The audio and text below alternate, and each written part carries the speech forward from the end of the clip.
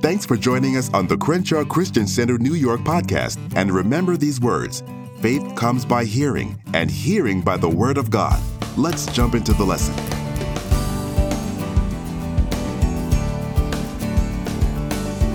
You guys had the opportunity to look at a movie. Well, it's actually really a documentary in a way. How many of you saw both part 1 and part 2?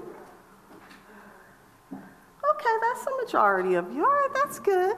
How many of you got something out of it? All right, that's very good. Okay, what'd you say? You're not going to say, well, if you're like me, you would find that it's almost something that you could look at even again, because they gave you like so much. Oh, see, so okay. No, it is. There was just a lot, that yes. Now, I think part 1 was very encouraging, because part 1, well, the whole thing was encouraging, but part 1 really confirmed quite a bit of what we had already studied so far. Would you agree with that? Okay. And then part 2 just kind of like blew the whole thing open, and it gave us even more insight into the lives of some of the individual apostles, and what happened with them, what didn't happen with them, which is why I thought it was just extraordinarily interesting. And that's why I wanted to do it, because for us to continue in this vein, even though this could continue forever, and I'm not going to do that, because there's already some other stuff I want to talk about. So we're going to kind of eventually wrap this up. But I just thought it was a really, really good way for you to just take all that we've learned, then add to it, and then we can move forward from there and just kind of like wrap this up. Now, I will tell you, I don't know when I'm going to do it, but there's this other really good movie that deals with the Apostle Paul. It is extraordinary.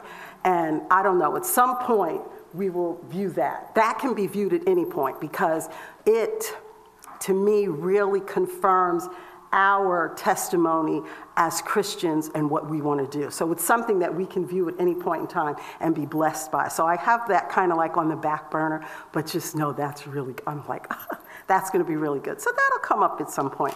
But what I want to do today, I'm going to kind of like put you guys to work. I'm not going to like sit here and do everything. So I want to see just how much you really did get out of the movie. So I'm going to ask you some things, and I want to see if we're on the same page. It also kind of like lets me know exactly where we are with what we've learned so far. Fair enough? Okay, you don't look so. Okay. I'll start with simple things, because these were little simple things that were in the movie. You probably already know the answer if you didn't even see the movie, okay? When Jesus asked the disciples to pray with him before he went to the garden Gethsemane, remember? Okay? He specifically, it happened after the Last Supper. They had the Last Supper at one of their friends' house. We all know that, okay? And he knew what was about to come. So he asked them to pray. But he specifically asked 3 different apostles to stay with him. Who were the 3? Okay, here's what we're going to do, because I want to make sure it's clear so everyone can hear you. So I'm going to ask you to raise your hand. I see we get to act like we're in school.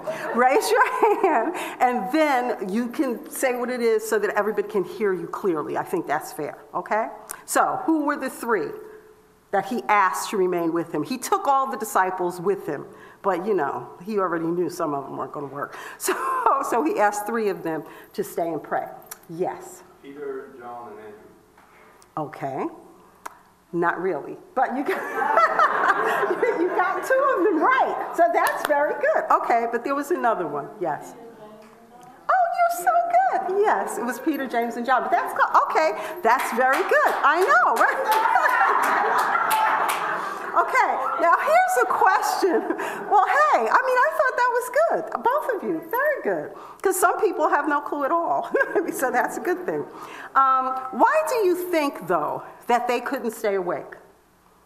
And this isn't a right or wrong answer. This is your opinion. Why do you think that they couldn't stay awake during that time? Yes. Okay, that's a good point. It was sad. They were saddened and they had like too much pressure on them. Okay, that's a good point. Yes. I guess pretty much the same way we can't stay awake when we're reading the Bible. That's a very good point. That's a very good point. That makes sense. Anybody else? Tired. That's true. I mean, I can relate to that. I think another thing that I thought about was the fact that the difference is they were operating, you know how we say, or we can relate to it this way. We know, like I know, how I presently feel if I were to use my 5 senses. I know how I presently feel in the spirit realm and what I'm believing for how I feel. In the natural realm, I also know how I feel. There is a distinct difference. And I think with them, they were human. And their humanity kind of got the best of them. So they were operating in the natural, and they just couldn't hang. So, right. They really, truly were. Yes, because Jesus hadn't even, he hadn't been resurrected. All that hadn't happened. So they were just totally operating in the natural. They had no spirit. They didn't have the spirit within them. The Holy Spirit hadn't been within them. They weren't born again as we are. So they really only had their natural to go on. So quite naturally, they were really frail as human beings. So they just couldn't do it. And that's why I think they fell asleep. And of course, that would make them tired and all of those other things that you mentioned, and that's why they just couldn't do it. But sometimes we don't think about it. That's why, I don't know, I like to think about all those weird little things. Now, another thing that I thought was very interesting, where were the apostles during the actual crucifixion? Where were they? Okay, they were. Why do you think they were hiding? Okay, raise your hands again. Why, Miss Karen, why do you think they were hiding? That's a good point. I think based on what they were going through in that period of time, I think that makes a lot of sense, correct? That, yeah, they were downright fearful. There's another reason why some of them might have been hiding. And what do you think that might have been? Okay. There was a movie that was out, I don't know how many years ago. It was in this last decade, called, what was that thing? Mel Gibson. Oh, now I just forgot it. Oh my goodness. It had Mel Gibson in it, and it dealt with the crucifixion. Oh yeah, Passion of the Christ. Okay, thank you. Yes, I don't remember. I have never seen the movie. I own the movie. I have never seen the movie. Now for me, I have never seen it because I personally don't think I could bear looking at it. So I just have never watched it. I mean, I know it was all the rave. A lot of people saw it. I just personally didn't think that I could. So in a way, I kind of think some of the apostles might not have been there because they couldn't bear to experience it and they were hurt. I know that some of them were fearful, of their own lives and didn't want to be associated with him. I mean, we already know how Peter denied him for those very reasons. But I do think it could have been maybe because some of them were just that devastated at what was about to come. You think? Maybe? Okay. All right. Another thing, this is another little fun fact. And in this wonderful age that we're living in where they think women are so wonderful and powerful, and we are. Who was the female follower who, in all of this time, we're studying the 12. We're looking at a closer look at these 12 ordinary men. But here was someone who really, when you really delve into Scripture, was in the inner circle along with these 12 ordinary men. Who was that woman? Yes, very good. So you guys all got that. That's true. And what makes her, because it's really interesting. On one hand, she's looked at all of the negative things that can be associated with the female. But then on the other hand, there's something extra special about her role. What was that? What was the one thing that really highlights Mary Magdalene and makes her more special than anyone? Yes. She witnessed Jesus. Oh, you are so smart, Mr. Woodbury. Yes, she was the first witness to see Jesus after the resurrection. Very good. Oh, I love that. That is so wonderful. Now, was she not also the only one who was at the crucifixion? Well, actually, they're saying that there was one called the Beloved who was there. And they are assuming, or it's kind of indicated, that that apostle was John. So, I don't know. I mean, it's interesting. Now, here's another thing that occurred. Now, this is important, because when you think about it, the apostles, we all know all of the stuff. Okay, I can't say anything because I'm on. But I can, welcome. I can say this. Okay. And we know that tomorrow's your birthday, so I guess that's why you came today.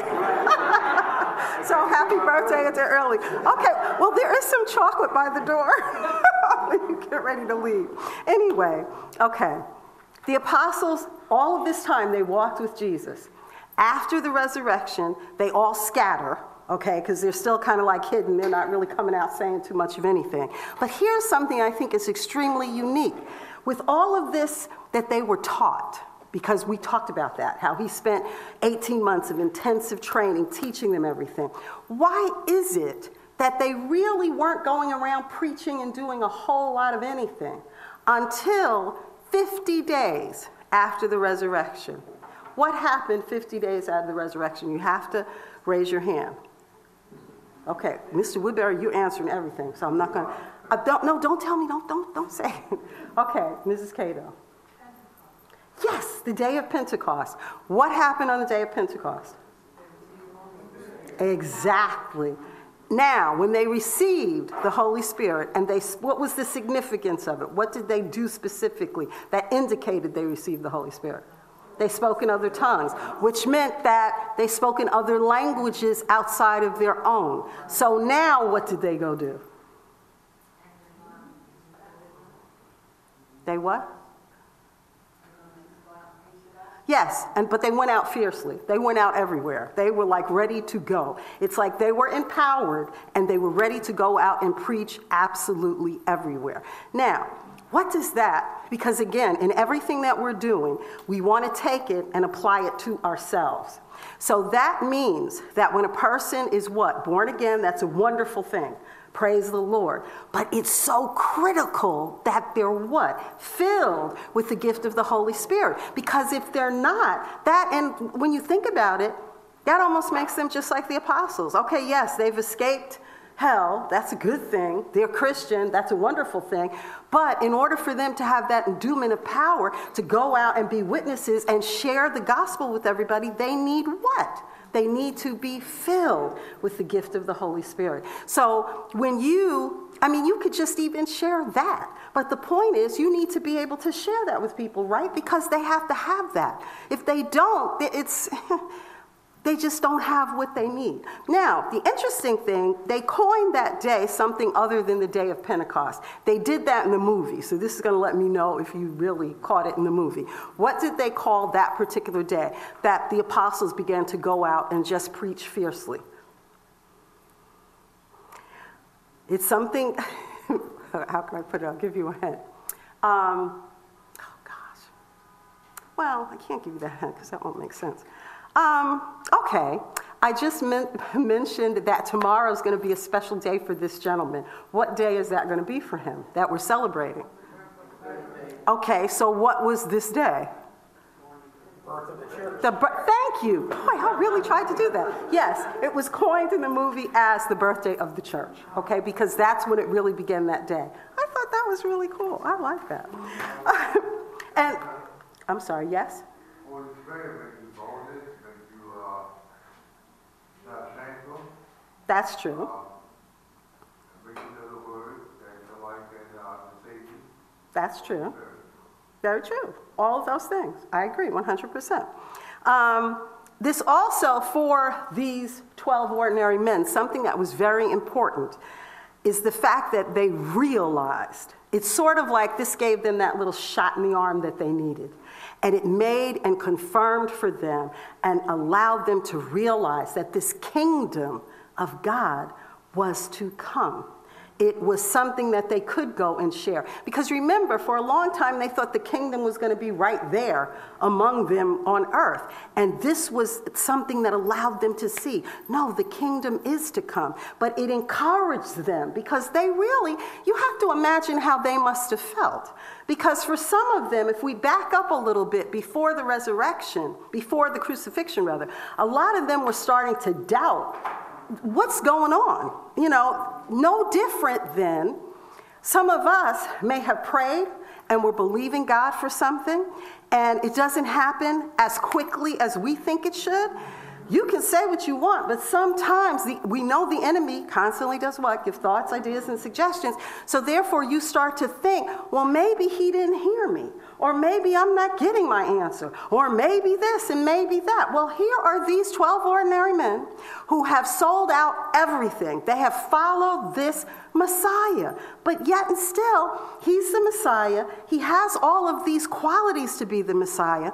He is the Son of God as they're believing, but yet and still, he's arrested and he's crucified. You don't think that they weren't being given thoughts, ideas, and suggestions to make them wonder if any of this was true or was it all a crock? Okay, nobody really wants to talk about it that way. But I do believe they went through some of that. And that's why a lot of them were scattered all over the place. Because keep in mind, there were more followers or disciples of Christ than just those 12. Okay? Actually, when you really look and dig into history, there were about, through all of this, throughout even past the crucifixion, before the resurrection, there were a good solid 120 of them. But they were all scattered because a lot of them were dealing with self-doubt, because they just weren't sure what is going on during this period of time. So this was a really good thing for them. And actually, the other thing that they tell us, and they pointed it out in the movie, these people weren't coined Christians yet. What was it called? What did they call these people who believed in Jesus? Yes. The way. Exactly. It was just termed the way, you know, which is very interesting. But anyway, because the term Christian hadn't been coined. When was the term Christian coined? Does anybody remember that? Oh, you do? Oh, Mr. Woodbury, I'm telling you, you get extra handy. Okay, when was it coined? Oh, you're so good. Yes, you're right. I'm so proud of you. I don't even know what to do. Yes, you're right. It was coined in Antioch. You're right. Oh my gosh. Do you remember like what year? I mean, why not? You seem to know everything. I mean, seem to know everything else. Why should I think you don't know that? What year did that happen, Mr. Woodbury? You can think about it. Go ahead, it's all right.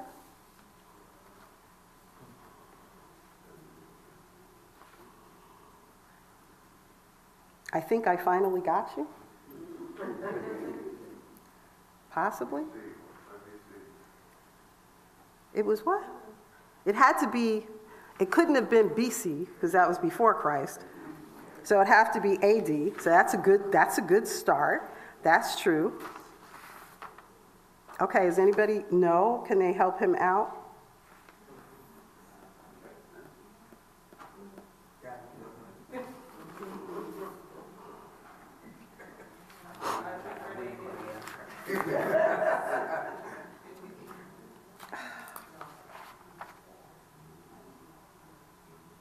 Oh gosh, everybody's doing all this. And you know what? We're going to kind of do it together, because even in my notes, from what I have, it actually did not happen until the 3rd century. Yeah, so, yeah, I know. It does seem a little weird. I'll try to give you the exact date, but yeah, it does seem to happen that it was in the 3rd century, because the thing that made it very interesting goes back to our dear apostle Peter, because what Peter did was Peter actually baptized Cornelius. Cornelius was a Gentile. The thing that was so wonderful about this was that when he baptized him, he did not make him, because they had a Gentile mission going on, okay? He baptized him, and he didn't make him go through all of the Jewish traditions. So, and that happened, it happened in around the same time, actually, that in Antioch, because it happened in Antioch, that the Greeks coined the word Christian, which really meant the party of Christ. So that's what they called it, Christian, meaning the party of Christ. So it all happened kind of like around the same time. So that's how much I gathered from that. Now, Peter, we know later on, was considered the rock. Why? Because when you think about the fact, Peter denied Christ 3 times, just like, we all know. So in some respects, people would think, well, Peter, really, you denied him. What was so great about you? But what were some of the things that made Peter stand out, that he could eventually be called the rock? Mr. Woodbury, I'm telling you, I might go out and buy you a hard candy. Yes, go ahead.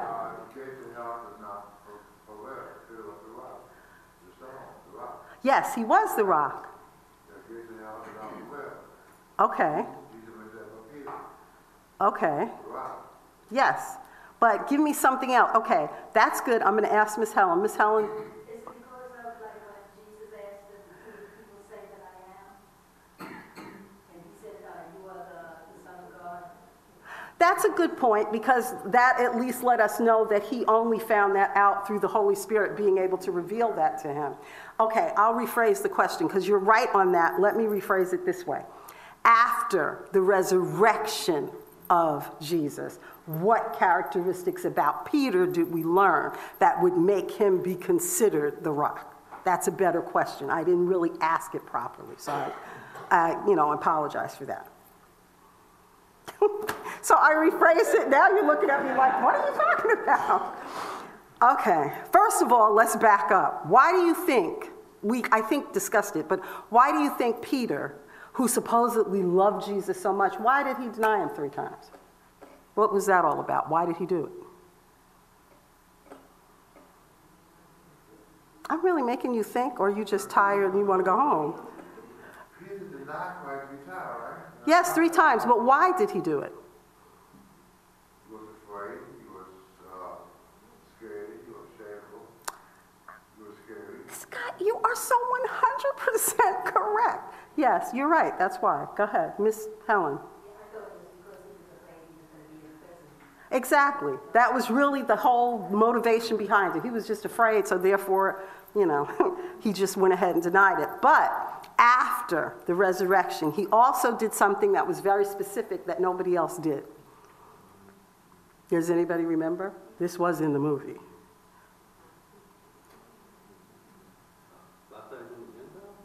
He did that, and the first one was Cornelius, as we just said.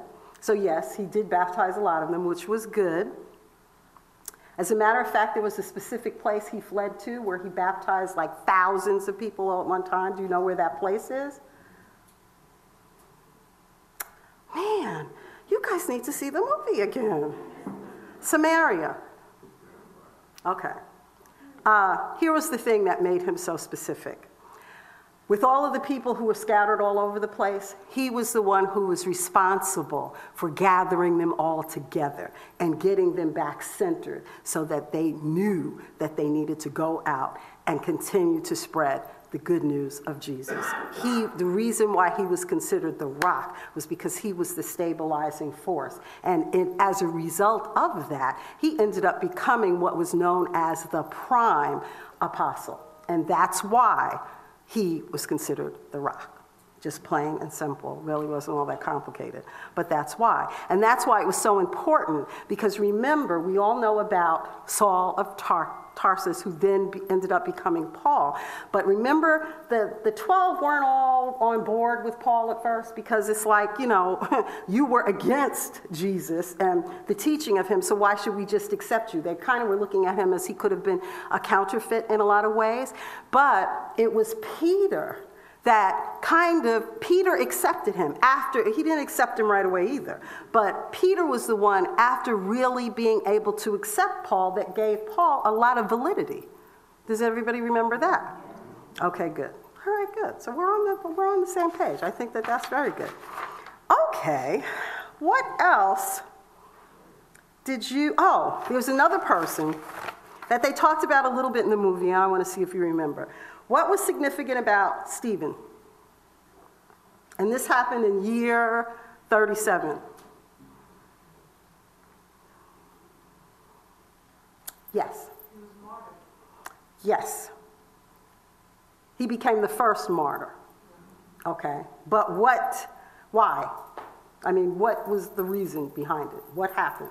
Because he didn't back down on his belief. He was teaching the word, and when people came against him and argued with him or whatever, he stood, strong and kept on. And they didn't want to hear it, really. They murdered him because they didn't want to hear the word. Very good. And who were the main people that did that? The main group of people that did it? The who? The Sanhedrin. But how did he die? Oh, good. Okay. So you did get it. I'm so excited. Okay. And yes, he was known as the first martyr. Now, in year 44, who was it that all of the apostles were really mourning the death of?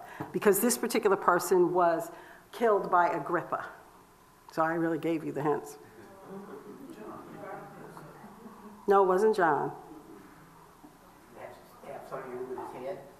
Yeah, oh, see, he's giving you another hint. I mean, come on. The person was beheaded, okay? John the Baptist. No, it was actually James. It was actually James. Okay. All right. So, I mean, I think that's good. I mean, you guys really did see the movie. So I'm excited about that. Now, I want to talk a little bit about Judas. Oh, there are two other things I want to talk about the movie. We learned a lot about Judas Iscariot, okay?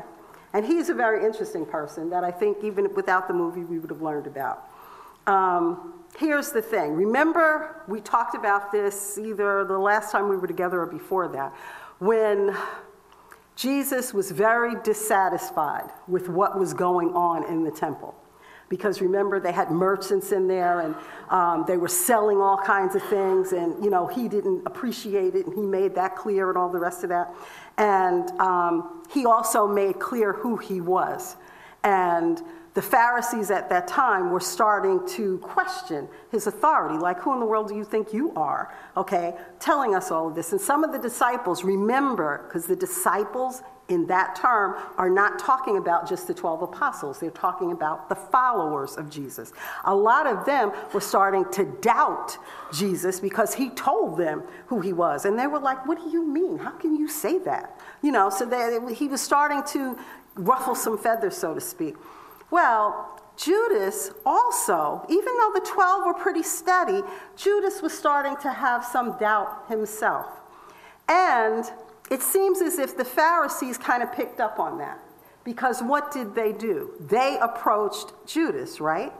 And they approached him and they said that if you help us quietly get rid of this Jesus character, because we just want to have him, fake, because we knew they wanted to kill him, but we just want to do it quietly. If you help us, we'll give you what? What did they offer him? Okay. What? How much? 30 pieces. Okay. Now, the 30 pieces of silver is equivalent to about how much? That's another little fun fact in the movie. $1,200. Okay. Now, Judas seemed tempted a little bit. Why? By the money, maybe? Do you think? Or do you think it was because he really didn't appreciate what Jesus was saying? Yeah, he was a little bit he was special. He was definitely special. Okay. So we'll kind of just press the pause button there. We know that he obviously wasn't too happy with what happened in the temple. But then, during the Last Supper, Jesus did something specific that they still do on New Year's Eve in some churches. What was that? Somebody raise their hand and tell me. Yes. Wash your feet. Okay. And Judas did not like that because it just looked tacky. Like if you're supposed to be the Messiah, you're supposed to act a certain way. And he felt as if that was just not appropriate. Okay? So it's led to believe by some people that that was like the final straw that made him know, yes, I'm definitely going to go ahead with these Pharisees and betray him. But here's the other little interesting part. I don't think, and some others don't necessarily think, that he really was trying to just have Jesus killed. It was like he took on the position of, I'm going to humble him and let them go ahead and arrest him. And then, he'll get the error of his ways and he'll start acting like I think he should act. Which, to me, again, let's put this into modern day times, because I always like to put things in juxtaposition to ourselves. This is like some of us who feel as if we can make people act the way we think that they should act. And what was Judas really doing? Judas was kind of taking on a position of thinking he was God, and he was going to, which was really stupid. He's God, and he's going to try to make the Son of God act the way he thinks. But the point was, he was trying to change him to what he thought he should be. And that's really something, because if we think about it, I know it's Valentine's Day and all the rest of that, but there are some people to this day who are in marriages that are not so hot because they're trying to make their spouse be who they think they should be. They could learn just from Judas Iscariot to realize that's not the way to go. Yes? That's something you want to mold you into performing. I didn't maybe Judas was trying to do this twice. I tried to mold him. Some people can't. Some people do it. I want them like more because I apply the Bible. I believe the Bible is 100% word of God. Well, because it definitely states that all the scripture is inspired by God. So yes, I agree with that. But the thing that I'm bringing this up for is because I want us to see the behavior, so that we can experientially learn from that behavior. Because sometimes we don't like to admit it, but we might have some of the characteristics, not driven the same way, but some of those things are in there.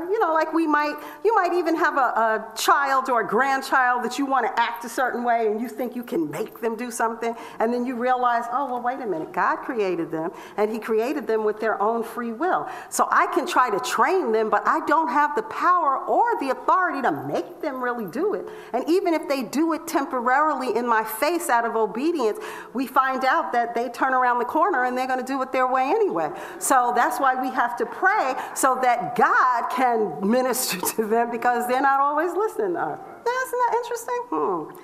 I know that to be true. So this is something that Judas was trying to go ahead and do. The other thing, and we all know this, that Jesus told Judas what? And at the Last Supper, when he knew what was going to happen. And he told Judas to do what? Go ahead and do what you going to do quickly. Just go ahead and get it done. Exactly. Here's the other thing. And this, when I come back next time, I want to actually pull the two scriptures. Because in John's gospel, it specifically states that the devil made Judas do this. But then Mark's account says that Judas actually went and approached them because he was not pleased with how Jesus was acting. So we've got two different people who are really giving us the same story, but two totally different accounts. So we're going to actually go through that because I think that that's very, very interesting. But the bottom line was Judas's whole thing was he just wanted to control Jesus and make him behave more like what he thought a Messiah should. Now, the other thing that's interesting is there are two accounts of Judas's death. Okay? Exactly, okay? One says that he was remorseful and that he returned the silver to the Pharisees, and then he went and hung himself, okay? And then supposedly the Pharisees went and they bought this field of blood where they supposedly buried the foreigners and stuff like that. That's one account. Then what is the other account? Yes. Exactly. That's the second account. But those are two totally different accounts. So again, it leads you to wonder which one actually did happen. Obviously, either one of them was not a good look. I mean, he didn't have a good demise. But another question, do you think that Jesus forgave Judas? Yeah, I think so too. I mean, some people ask that. But when we really know the character of him, yeah. Because he knew that he was going to do this. So, yeah, I agree with that. I definitely think so. Definitely. Well, the other thing that I wanted to talk about, because I thought this was interesting, was that most of the 12 disappeared from Scripture. Meaning they don't give us a nice, tidy bow ending where we know that, okay, this one did this and that's that. And we could just tie it up with a bow. They kind of eventually just kind of like disappear. So there comes something called the Apocryphal Acts of the Apostles. There are these volumes that have been written, and they're actually missionary activities and the deaths that really began as like oral traditions and legends. You know, imagine like if you're sitting by a campfire and you're telling, well, I don't want to say a ghost story, but you're telling a story about something that happened years ago. Well, these volumes started to occur simply because they wanted to give us some account of what happened after the Scripture, because we really don't know. Now, it is true that most of them, this happened in the 3rd century, by the way, this Apocryphal, okay? It occurred in the 3rd century. They were anonymously written, so we really don't know who wrote them all. Why were they written? Does anybody remember? Okay, this is one of those things that went, woo, in the movie. Okay. They were written to instruct us. They were also written to entertain us. They were written to fortify the position of the apostles in history so that we would never forget. And the interesting part about them also is they were translated into several different languages because they really wanted them to be out everywhere. Now, here's another interesting fact about the Apocryphal. One second. In the 4th century, they were excluded from Scripture. They just were totally excluded. And often, they really had a tendency to build up the apostles to be like these wonder-working people. Now, I find it somewhat interesting, and it's like I want to get like more information on the Apocryphal because I think about how there used to be, and I don't know if everybody remembers this or is even familiar with it, there used to be what was known as an African American Bible. Or really, we call it the African American Bible because now that's what we call it. It was initially called the Slave Bible.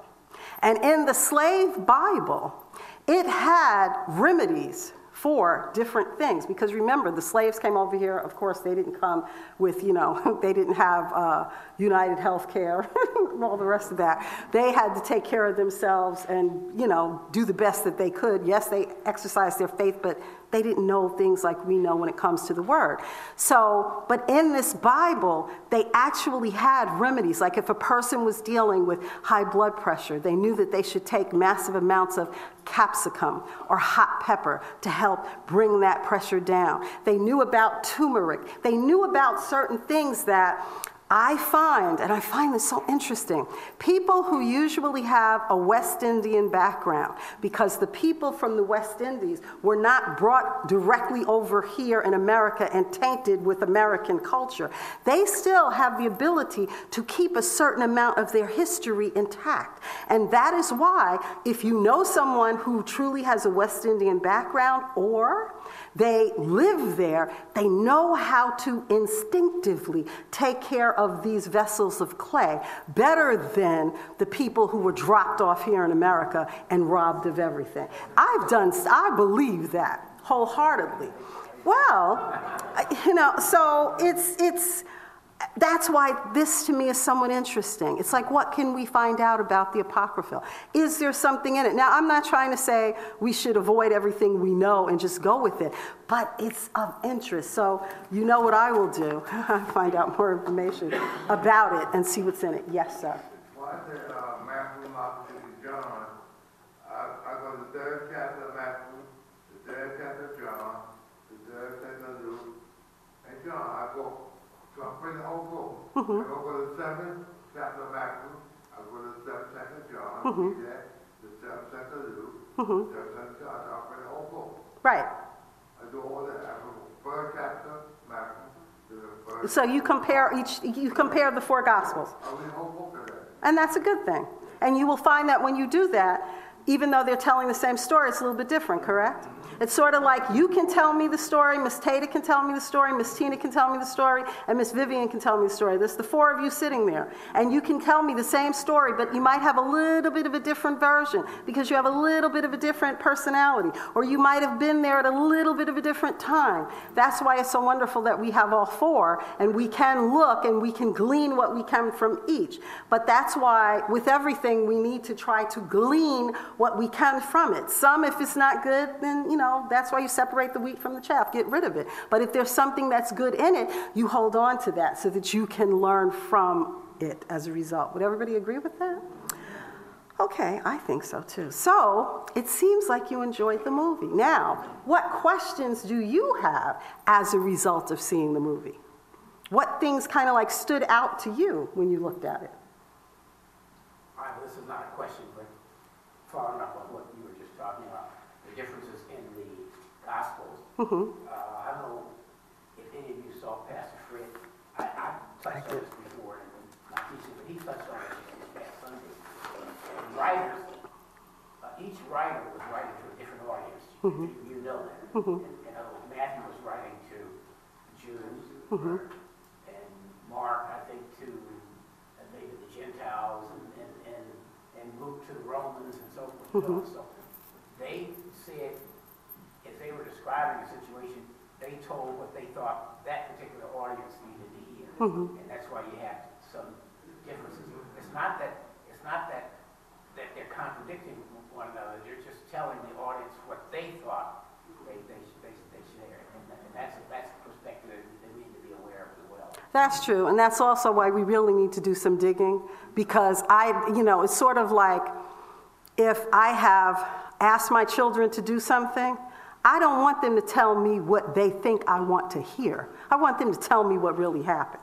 So that's why it's so important that we really dig deep so that we can really get an understanding, and that we should also, if you have to use different translations or different resources, then do that, because you really want to get to the bottom of what the real deal is, not just what, they told us because they thought we wanted to hear. And then you also have to keep in mind that all of them, like for instance, Mark was not one of the 12 apostles. So he's obviously going to give you a different rendition of things because he was not one of the 12 that walked with Jesus at the time. So yeah, all of that has to definitely be taken into consideration. But that's what's so wonderful about Bible study, because you can never get bored. I mean, you can just start with one angle and go off on another angle, and before you know it, if we could just sit and our job was to do nothing but just study the Word, and we just had nothing else to do, we could sit there and literally, I don't have the luxury to just do that, I have other things to do, but you can get lost in something. Like I have sat sometimes, with books all over the place in my kitchen, and I've sat and said, okay, I'm going to sit and prepare this lesson, and I'll say to myself, okay, give yourself 2 hours, and 8 hours later, I look up, and it's really something because it'll get dark outside, and I'm looking, I'm like, oh my goodness. Oh, no wonder I could be a little weary. It's 8 hours because you get so much into it where you go from one direction to another direction. You pick up something else. So, one day maybe we can all just be able to do that. I'd love to do that every day. But, we do the best we can. That's why you're here, which is so wonderful. So anyway, I think we've learned a lot. What else, though, did you get from that movie? Yes, Miss Karen. I picked up on the reason, the title of this study is 12 Ordinary Men. They were ordinary guests, they were like anybody else, but they were also teachable, which is something that I find we need to do today, is teachable. He didn't use or go to the temple, go to the Sanhedrin, the Pharisees, the Sadducees, because they were already set in their ways, plus they were teaching stuff that had nothing to do with God. And he needs people to be open Amen. to him and willing to learn, not putting so much pride in yourself or so much, I'm educated, I'm this, I'm that. You need to be teachable. I think that's one of the reasons why this ministry works, is because we are a teaching ministry, and God is drawing people who will open up their minds who will open up their hearts and be taught. So I got that from the documentary, that it expressed that they were teachers. Well, thank you. That's a very good point. That's an excellent point, actually. Anyone else? And then I'm going to share something really quick with you that's kind of a spinoff off of that. Boy, you guys are quiet. I mean, you should be blessed that I didn't do like the apostle would do, and how he does in a meeting, where he literally would go one by one and make every single one of you have something to say. I mean, I spared you that. It's like, you're so quiet. Okay, well, I hope you really got something out of it. When we do the next movie, whenever it is, I'll try to do it where, I don't know. Anyway. Here's something I do want to share with you, which is a little bit of a spin-off of something that Ms. Karen said, and a spin-off of something somebody shared with me this week, which I thought was very valuable. We often sit and wonder why we don't have massive amounts of people in our congregation. And this person shared something with me, and I've really been meditating on it, and it was really, really very, very good. In that, the enemy does not want more people and more people and more people to be blessed with the teaching ministry like this one of Apostle Price, because we are a powerhouse and we don't even realize it. Now, here's the other thing I want to share with you. When I was in Florida, one of the things that I had the opportunity to do was to go to a Sunday morning worship service and a Wednesday Bible study, because my daughter, which I'm going to have to call out west and see if they have a Fickwitham church near where she lives, because she's in search of a church. She would like to be able to go to church on a regular basis. And we went on Sunday, and I was like, okay. And see, one of the things they always put on me, when I say always, my whole family says, you always give people the benefit of the doubt. You're always explaining, like I see the good in everything. I really try. So, we went in the preliminaries, everything was nice. And, the message was, nice and cute and everything. And I was like, well, maybe this is what they do, because on Sunday they just want to preach and be inspirational. And maybe the Bible study will be a little meatier, and all of this I'm saying, right? And I'm really believing this. Now, here's the thing, though. This is a mega church, okay? A mega church where, they seat over 3,000 people. This is in Rinky-Dink, Florida, where over 2,000 people show up to church on time, okay? And they're there. And they're listening to this. And I'm like, okay. Wednesday night Bible study comes around. They had over 850 people. I'd say between 850 people, maybe 1,000 people came out to Bible study. Oh, by the way, there was no altar call at either one of these. So it's like, how do people accept Jesus if they want to? But the Bible study, one text was read, and it wasn't even mentioned as a text. It was one verse of scripture. And then they went off to the races. And I have to tell you, I'm still praying for that congregation, because they had, it's one of the things that was said, well, I'm not even going to tell you all, I'm not going to tell you what was said, I refuse to. But they had everybody come up to the front if you were believing God and you needed a miracle, because your line was supposed to be, I'm going to get a miracle this week. So you come forward if you want your miracle. Out of all of those people there, 90% of them went down. But what got to me was there was a man there who had to be in his late 60s, early 70s, with tears just streaming down his face, which to me characterized how much he was believing God. And it hurt me to the core, because I realized that this man came out here, sat here for all of this time, and heard nothing that he could sink his teeth into to help him. And if he went on the Sunday before, he most definitely heard nothing that could help him. Then I sat and thought about Crenshaw.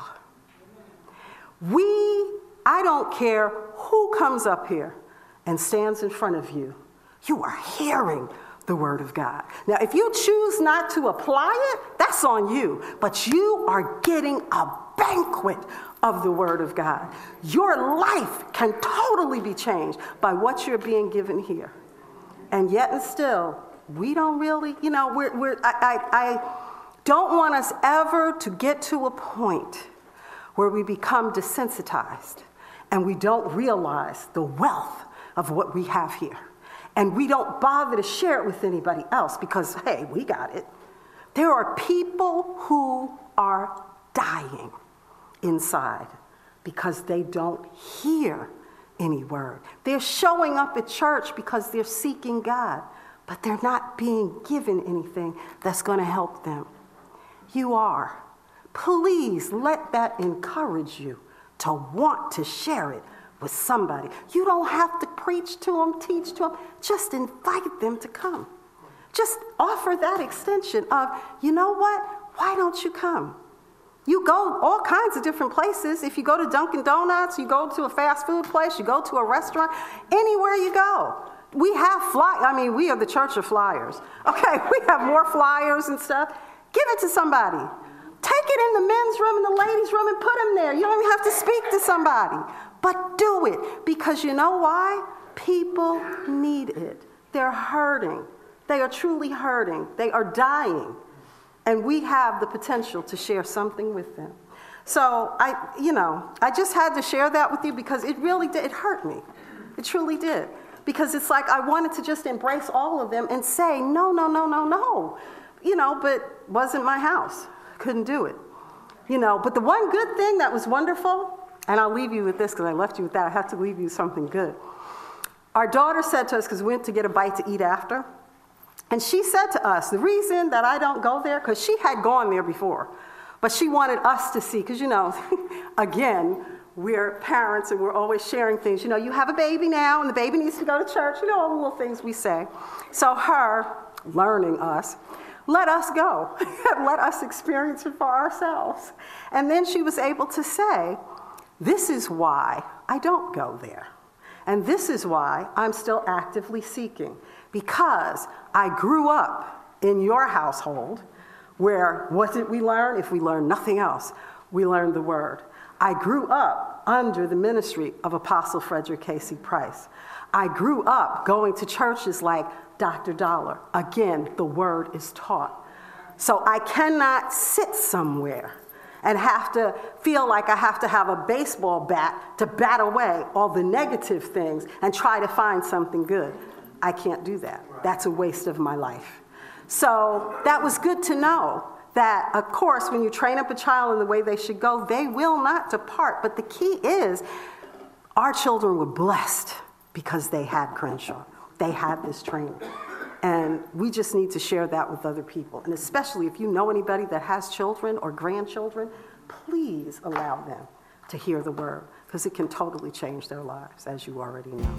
Our hope is that you received something that you could apply to your life and strengthen your faith. At Crenshaw Christian Center, New York, we believe that the Word of God is practical for everyday application. Feel free to stay in touch with us via social media, or you can give us a call at 212-749-9323. If you're in the New York area, you're welcome to join us at one of our services. Our Sunday morning service is at the New Yorker Hotel at 9:45 a.m. That's on 34th Street and 8th Avenue in New York City. Thanks again for listening, and remember, walk by faith, not by sight.